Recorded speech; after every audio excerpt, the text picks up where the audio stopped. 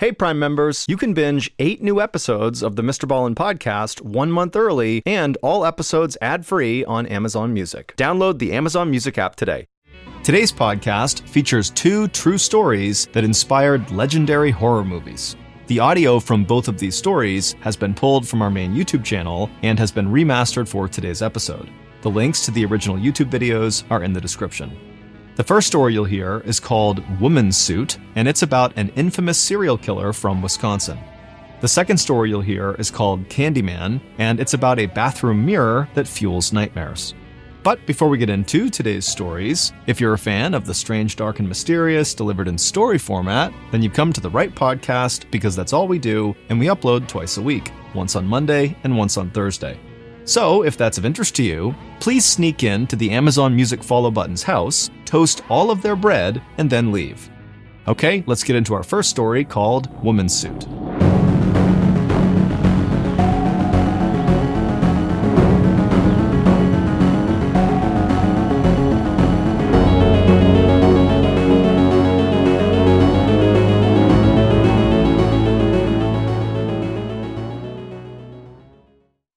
Angie's List is now Angie, and we've heard a lot of theories about why. I thought it was an eco move. Fewer words, less paper. No, it was so you could say it faster. No, it's to be more iconic. Must be a tech thing. But those aren't quite right. It's because now you can compare upfront prices, book a service instantly, and even get your project handled from start to finish. Sounds easy. It is, and it makes us so much more than just a list. Get started at Angie.com. That's ANGI, or download the app today. We're driven by the search for better. But when it comes to hiring, the best way to search for a candidate isn't to search at all. Don't search. Match with Indeed. Leveraging over 140 million qualifications and preferences every day, Indeed's matching engine is constantly learning from your preferences. So the more you use Indeed, the better it gets. And listeners of this show will get a $75 sponsored job credit to get your jobs more visibility at Indeed.com/match. Just go to Indeed.com/match right now and support our show by saying you heard about Indeed on this podcast. Indeed.com/match. Terms and conditions apply. Need to hire? You need Indeed. Ed Gein was always a little bit off. His classmates and his teachers recalled him being very shy, but at the same time, having these strange mannerisms where all of a sudden he would burst out hysterically laughing, usually at something he had been muttering to himself in class. The school blamed Ed's mother for Ed's kind of odd behavior because Ed would admit that his mother punished him if he showed signs of having friends. So Ed's childhood was incredibly lonely and isolated. Ed's mother would confine he, along with his brother Henry, to their farm. He was basically never allowed to leave with the exception of school, and when he was at the farm, his mother would regularly read from the Bible and would tell Ed and his brother Henry that basically everybody else in the world is evil. We are the only pure ones, everyone is evil, and you should stay away from them. In 1944, when Ed was 38 years old, he and his brother Henry were burning away some marsh vegetation on their property. And at some point, the fire got out of control, and the fire department had to be called in, and after they put out the fire, Ed was okay, but they couldn't find Henry. He was just gone. That night, Henry's body was found face down in the marsh in that same area where the burn was going on. He had died of asphyxiation. At first, the fire was blamed, but then authorities discovered that Henry had actually died before the fire started. And so all eyes turned to Ed, who was the only one with him at the time, but there was no hard evidence connecting Ed to Henry, and Ed said, "I didn't do it." So Henry's death remained labeled an accident, even though basically everyone believed that Ed must have been the guy that strangled his brother to death before the fire was set. Shortly after his brother's death, Ed's mother also died, leaving Ed alone in this farmhouse. Ed began to make some modifications to the farmhouse, not to improve it or to make it bigger and better, but rather to board off all of the rooms in the house that his mother ever used. He basically made them time capsules. He didn't touch them, he just sealed them off, and so he confined himself to a single room in this farmhouse that he did not take care of, and so filth is just piling up everywhere, and so he just kind of lived in squalor in this one weird room While living in seclusion, Ed became obsessed with cannibalism. He basically spent all his time reading about cannibalism inside of this tiny room in his boarded-up farmhouse. And that's how he lived his life for the next 10 years. No one really ever saw him. Then, in November of 1957, a local hardware store owner, her name was Bernice Worden, goes missing. When police show up at the store to have a look around, they find bloodstains all over the place, and they discover in the register that the last person to make a purchase inside of the store was Ed Gein. So they go to Ed Gein's house to interview him and see if he knows anything about Bernice Worden, and so they're bracing themselves for probably finding her body at Ed's house. But they were not prepared for what they actually found at his house. What they find would end up inspiring movies like Silence of the Lambs, Psycho, and Texas Chainsaw Massacre. Basically, inside of Ed's house was a whole bunch of human remains, but not in the way that you would imagine.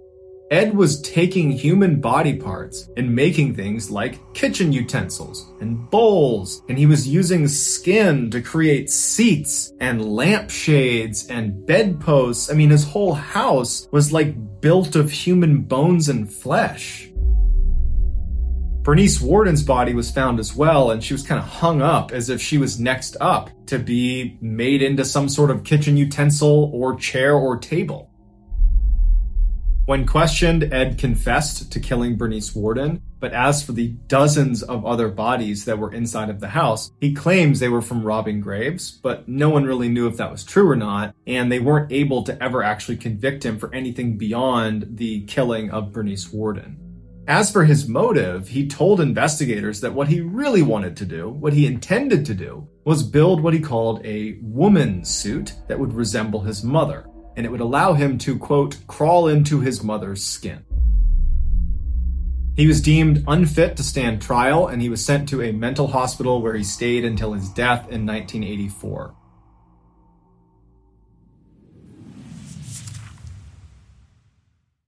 Achieving a gorgeous grin from home isn't a total mystery with Bite Clear aligners. Just don't be surprised if all of your sleuthing friends start asking, "What's your secret?" Begin by ordering your at-home impression kit today for only $14.95. Bite Clear aligners are doctor-directed and delivered to your door. Treatment costs thousands less than braces. Plus, they offer flexible financing, accept eligible insurance, and you can pay with your HSA FSA. Get 80% off your impression kit when you use code WONDERY at Byte.com. That's BYTE.com. Start your confidence journey today with Byte. That's not just the sound of that first sip of Morning Joe. It's the sound of someone shopping for a car on Carvana from the comfort of home. That's a good blend. It's time to take it easy, like answering some easy questions to get pre-qualified for a car in minutes. Talk about starting the morning right. Just like customizing your terms so your car fits your budget. Visit Carvana.com or download the app to experience car shopping the way it should be. Convenient, comfortable. Ah. Our next and final story is called Candyman.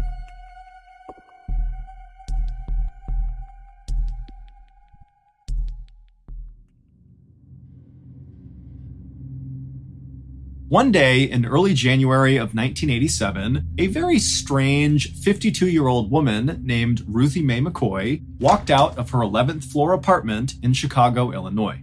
Today was the day that Ruthie was going to be doing one of her self-appointed public duties. Ruthie was quite tall, and this particular day, she had on 2 pairs of pants with a dress over them. She also had her favorite long stick she was carrying. And as Ruthie marched down the hallway, she began jiggling each of her neighbors' doorknobs to see if they were unlocked. And then in between each doorknob check, she would suddenly stop and wave her stick around like it was a sword, and she was fighting off some unseen attacker. And so after Ruthie had checked 4 doors in a row that were all locked, she reached the 5th door, and when she tried the doorknob, it was unlocked. And so without any hesitation, Ruthie pushed the door open, she stepped inside and began yelling, "Hey, look at me, I'm inside of your apartment!" And the woman who lived in this 5th apartment was in her kitchen making dinner at the time, and when she looked up and saw Ruthie barging into her apartment, she wasn't scared, she was just totally annoyed. She rolled her eyes and then began yelling at Ruthie to get out now! But, as always, Ruthie didn't listen. And before long, Ruthie had moved from the doorframe into the apartment, into the kitchen, where she was waving her stick around wildly and berating this young woman for leaving her front door unlocked in this very dangerous apartment building. The young woman yelled at Ruthie a few more times to try to get her to just leave, but Ruthie didn't budge, and so eventually this young woman picked up the phone and called 911. It would turn out the 15-story apartment building that Ruthie and this young woman and all of their neighbors lived in was indeed a very dangerous place to leave your front door unlocked. In fact, at the time, in the late 1980s, this particular apartment building was considered to be one of the most dangerous places in all of Chicago, with a murder occurring there nearly every week. Gangs basically ruled the building, which was totally falling apart and totally decrepit and had these long, dark hallways that thieves and killers could hide in. And so Ruthie wasn't wrong in trying to get her neighbors to keep their doors locked, but her very hands-on approach to delivering this message was never met with appreciation from the people who lived on her floor. Instead, her neighbors viewed Ruthie as potentially more hazardous than anything Ruthie was trying to protect them from. However, in reality, Ruthie was not a threat to her neighbors. She was just totally mentally unstable and basically afraid of everything. For example, whenever Ruthie got mail, she would just assume that it was terrible news and most likely about someone coming to take all of her money. And when Ruthie was out in public, which was quite rare, she was so scared of strangers that whenever she passed them, she would just yell out obscenities at them to keep them away. And then also when Ruthie was in public, she never ate because she was afraid strangers were going to literally run up and take her food. So, back inside of this fifth apartment that Ruthie has barged into, Ruthie was busy berating this young woman about her unlocked door when the police did finally show up and they dragged Ruthie out of the apartment into the hall. The police by this point knew Ruthie really, really well, and they were not about to arrest her. They knew she was harmless, but just kind of out of her mind. And so, like they always did in this situation, they told Ruthie to leave her neighbors alone and just go back into your apartment and mind your own business. And Ruthie usually would mutter something under her breath about needing to increase the security in this building, but she would eventually do as she was told and she would go back home. And that was basically Ruthie's life in a nutshell. Constant fear and paranoia from living in this totally dangerous apartment building, exacerbated tenfold by her very poor mental health. But Ruthie was not content with her life. She, like virtually everybody else in this high-rise apartment building, wanted to get out and live somewhere else and have a better life. But Ruthie, like virtually everybody else living in this high-rise apartment building, did not have enough money, and so she was trapped there. But then, in February of 1987, so 1 month after busting into that woman's apartment, Ruthie got incredible news. She had recently begun going to a day program for psychiatric care at a local hospital, and the staff there had really taken a liking to her, and they were going above and beyond trying to help Ruthie kind of get her life together beyond just her mental health. And so one of the things they were doing with her was helping her apply for various government programs like disability payments. And so that month, in February, Ruthie found out that the application they had sent off for her was approved, and so Ruthie was entitled to disability payments, which meant right away she would get a check for $2,000, and then every month going forward indefinitely, she would get a payment. It wouldn't be $2,000, but it would be a lot of money. Ruthie was beside herself. She could not believe her luck. And she now knew that with this money, she would finally be able to move out of that terrible apartment. Even before the money began coming into Ruthie, she was already looking for a new place to live. And as she did this, all she could think about were her 2 beloved grandchildren, a little boy and a little girl. They were the only people in the world, it seemed, to Ruthie that really accepted her and just loved her unconditionally. And so whenever Ruthie would go visit her grandkids, the 3 of them would sit on the ground and just play together for hours and hours. But to that point, Ruthie's grandkids had not been allowed to visit Ruthie at her apartment because it was too dangerous. But now that Ruthie was going to move into someplace much, much safer, she knew that was going to change. She was going to see her grandkids so much more often. And this made Ruthie so happy. And this newfound happiness inside of Ruthie really motivated her to start looking at other aspects of her life and see if she could improve them. And so, as Ruthie is doing this new apartment search, she began taking classes to finally get her high school degree. She began picking up these old art projects she had kind of blown off. And also, most importantly to this story, she really began leaning into her religion, something she had not been doing for a long time. Specifically, she began tuning in to these very animated preachers that she would find on TV.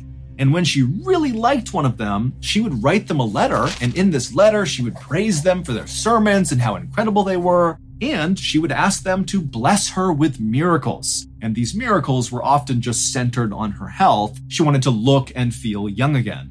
And some of these TV preachers, who were actually just running scams, would write back to Ruthie and say, "Of course we can bless you with your miracles, but first, send us some money." And so, when Ruthie's disability payments began coming in, even though she needed to save every penny to be able to afford moving out to start this beautiful new life with her grandkids, she still found a way to set aside some of that money and sent it off to these TV preachers. And soon, these preachers were sending things back to Ruthie. Things like a blessed piece of wood for her to sleep on, or bottles of water said to be from the holy river Jordan. These spiritual items were often accompanied with a letter from these preachers telling Ruthie that in order for them to fulfill her miracles request, she would need to keep these spiritual items close to her and also send us some more money. And so Ruthie did as she was told, and after sending off all this money, she would excitedly wait inside of her apartment for her miracles to come true. And while she waited, she began tacking up all these newspaper articles all over her apartment of these people who miracles had happened to them, that supposedly God had fixed their teeth or eradicated a tumor in their brain or cured them of cancer. And in all of these stories, the person who the miracle happened to would describe looking in the mirror one day and just looking different. And that was the moment they knew that this miracle had occurred. And so Ruthie, believing this was bound to happen to her any day because she was working with these TV preachers, began going to her bathroom mirror all the time and just looking at herself, looking for some visible change in her appearance that would indicate one of her miracles had come true. But by April 22nd, so roughly a month after finding out she was going to be receiving these payments, and this was about 2 weeks before she was set to actually move out into her new place, Ruthie had still not seen any sign in the mirror that she had changed, and so she believed these miracles had not happened yet. But something else had begun happening when Ruthie was in the bathroom looking at herself in the mirror. And that was, she would hear somewhere off in the distance the sound of someone talking to her. It was almost like they were whispering to her, but she couldn't quite tell what they were saying. Now, Ruthie wanted to believe that these disembodied voices had something to do with her miracles coming to fruition, but Ruthie was naturally a very paranoid and scared person, and so she couldn't help but be a little bit scared of these voices. And so that afternoon, when Ruthie was on the bus headed back home after a doctor's appointment, she told a friend on the bus about these strange whispers she was hearing. And Ruthie would also say that she felt like these whispers meant that somebody was out to get her. Now, Ruthie's friend knew Ruthie really well, and this just wasn't unusual behavior for Ruthie. Ruthie routinely thought people were out to get her, and she talked about hearing voices before in the past. And so this friend told Ruthie that, you really should tell someone about this. But deep down, this friend was not that concerned. This was kind of normal Ruthie behavior, and this couldn't be a big deal. However, it would turn out to be a huge deal. That night, around 8:45 p.m., when Ruthie was back home at her apartment, she called 911. And when the dispatcher answered her call, Ruthie was in a total panic, and she was talking about something to do with the cabinets and with her bathroom and how her neighbors wanted to use her bathroom, and the dispatcher just did not understand. And they tried to ask Ruthie some clarifying questions, but Ruthie just could not put together a coherent sentence. And so the dispatcher told Ruthie that they would send police over right away. And then afterwards, the dispatcher would put out to the officers in the area that, hey, Ruthie McCoy seems to be having some sort of argument with her neighbors over cabinets. I don't really know, but someone needs to go check it out.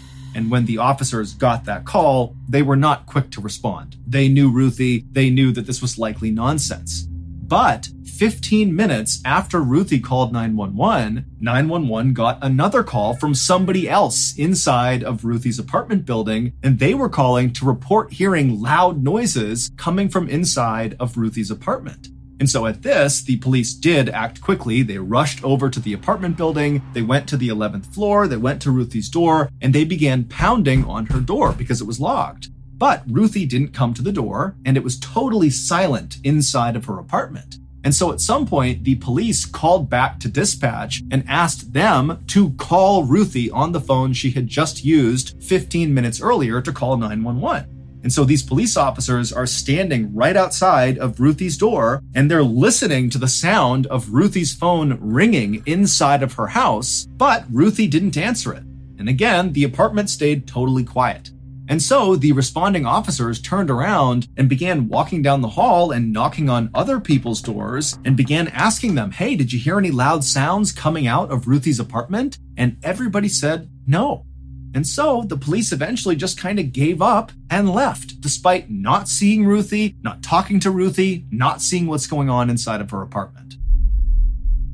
The next day, when one of Ruthie's friends on her floor noticed that Ruthie had not come out of her apartment all day, and when she knocked on the door, Ruthie didn't answer, this friend called the police.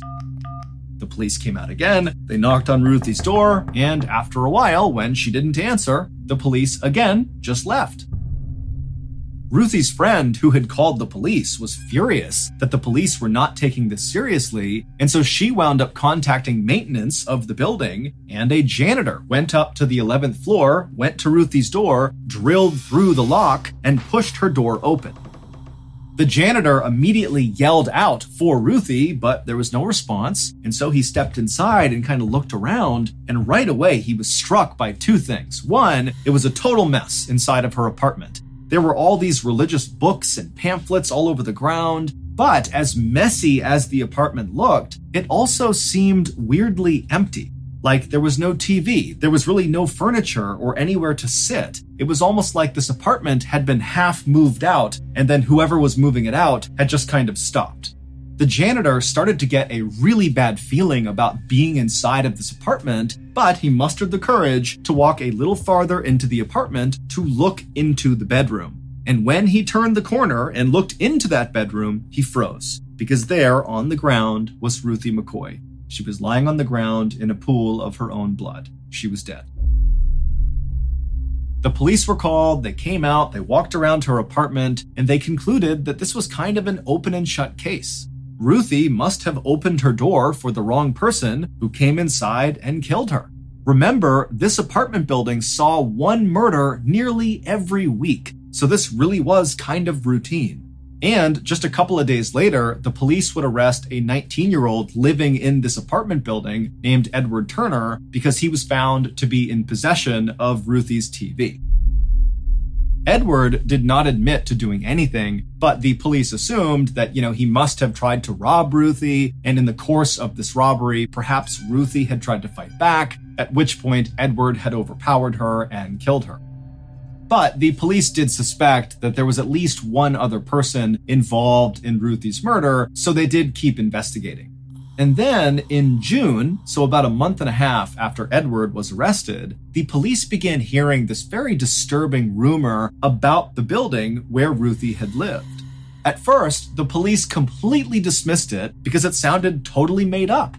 But when it kept coming up over and over again, whenever they interviewed anybody in this building about Ruthie's murder, the police finally decided they had to at least look into it in order to confirm that it was not true.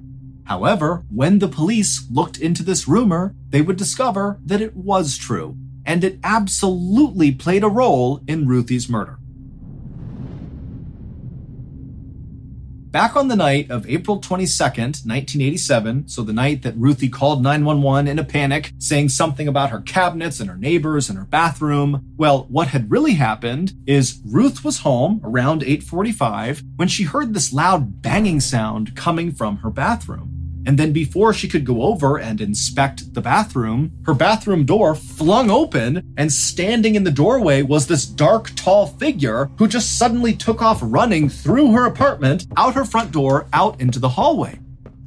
Ruthie was so startled she had no idea what to make of it. She knew that sometimes she saw things that weren't real, and so she likely struggled to figure out, did that really happen? Am I dreaming? Am I hallucinating? What's going on? And so with all these thoughts going through her head, she called 911 to get help, but she couldn't quite describe what had even happened. And so that's why she began rambling about how her neighbors wanted to use her bathroom and the cabinets were somehow involved. It was all very confusing. And so the dispatcher obviously didn't understand what was going on, but they told Ruthie, okay, I'll pass this along and the police will be out soon.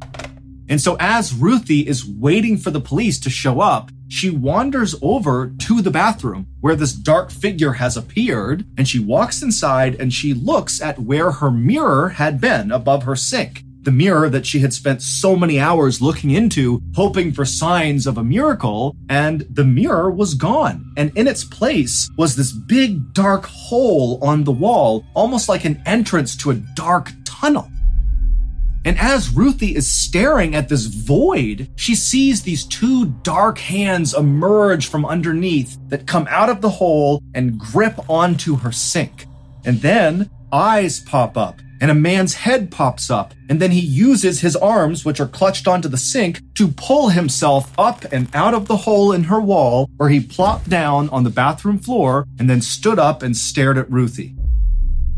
And then everything after that point would have happened really fast. Ruthie likely began screaming, at which point the first man, the dark figure that had run out into the hallway and prompted Ruthie to call 911, he must have heard Ruthie screaming, and so he came running back in through the front door into Ruthie's apartment with a jacket over his head, and then at some point he or the other man who had come out of the hole in the wall yelled at Ruthie to get down on the ground. Maybe she didn't comply, maybe she did, but after that, 4 gunshots rang out. All 4 shots hit Ruthie. However, these 4 shots did not kill Ruthie right away. And so Ruthie was very alive as these 2 men stole her TV, they stole her rocking chair and some other things, and Ruthie was almost certainly still alive when the police did finally show up and began knocking on her door and calling her phone, but she was bleeding to death. She couldn't move, she couldn't make a sound, but the police just abandoned her, at which point she did die. It would turn out that disturbing rumor that the police heard about this apartment building was that apparently people in this building had learned that you could pull off your mirror inside of your bathroom and literally climb into the walls. And from that point, you could basically wander all over this building and then punch other people's mirrors in their bathrooms in, and then climb through that hole and do whatever you wanted to the people inside of that apartment.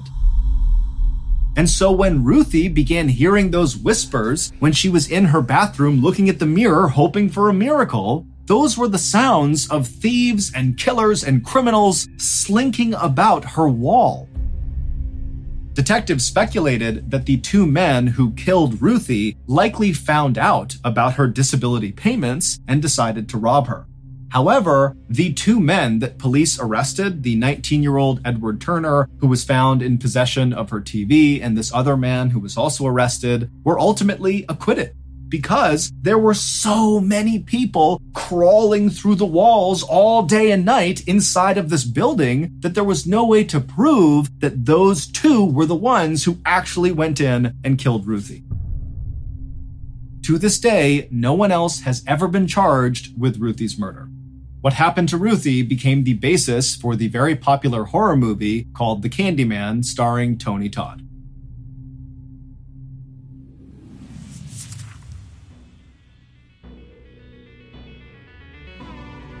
Thank you for listening to the Mr. Ballin podcast. If you enjoyed today's stories, be sure to check out our YouTube channel, which is just called Mr. Ballin, where we have hundreds more stories just like this one, but many of them are not available on this podcast. They're only on YouTube.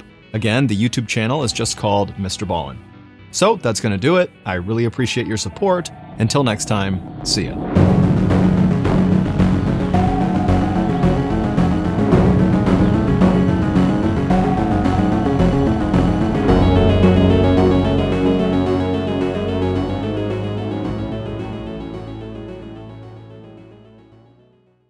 Hey Prime members, you can binge 8 new episodes of the Mr. Ballin podcast 1 month early and all episodes ad-free on Amazon Music. Download the Amazon Music app today.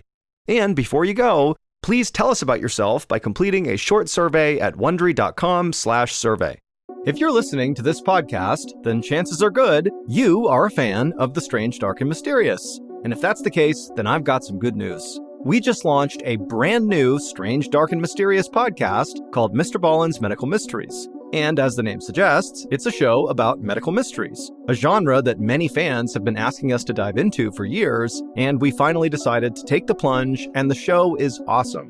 In this free weekly show, we explore bizarre, unheard of diseases, strange medical mishaps, unexplainable deaths, and everything in between. Each story is totally true and totally terrifying. Go follow Mr. Ballin's Medical Mysteries wherever you get your podcasts, and if you're a Prime member, you can listen early and ad-free on Amazon Music.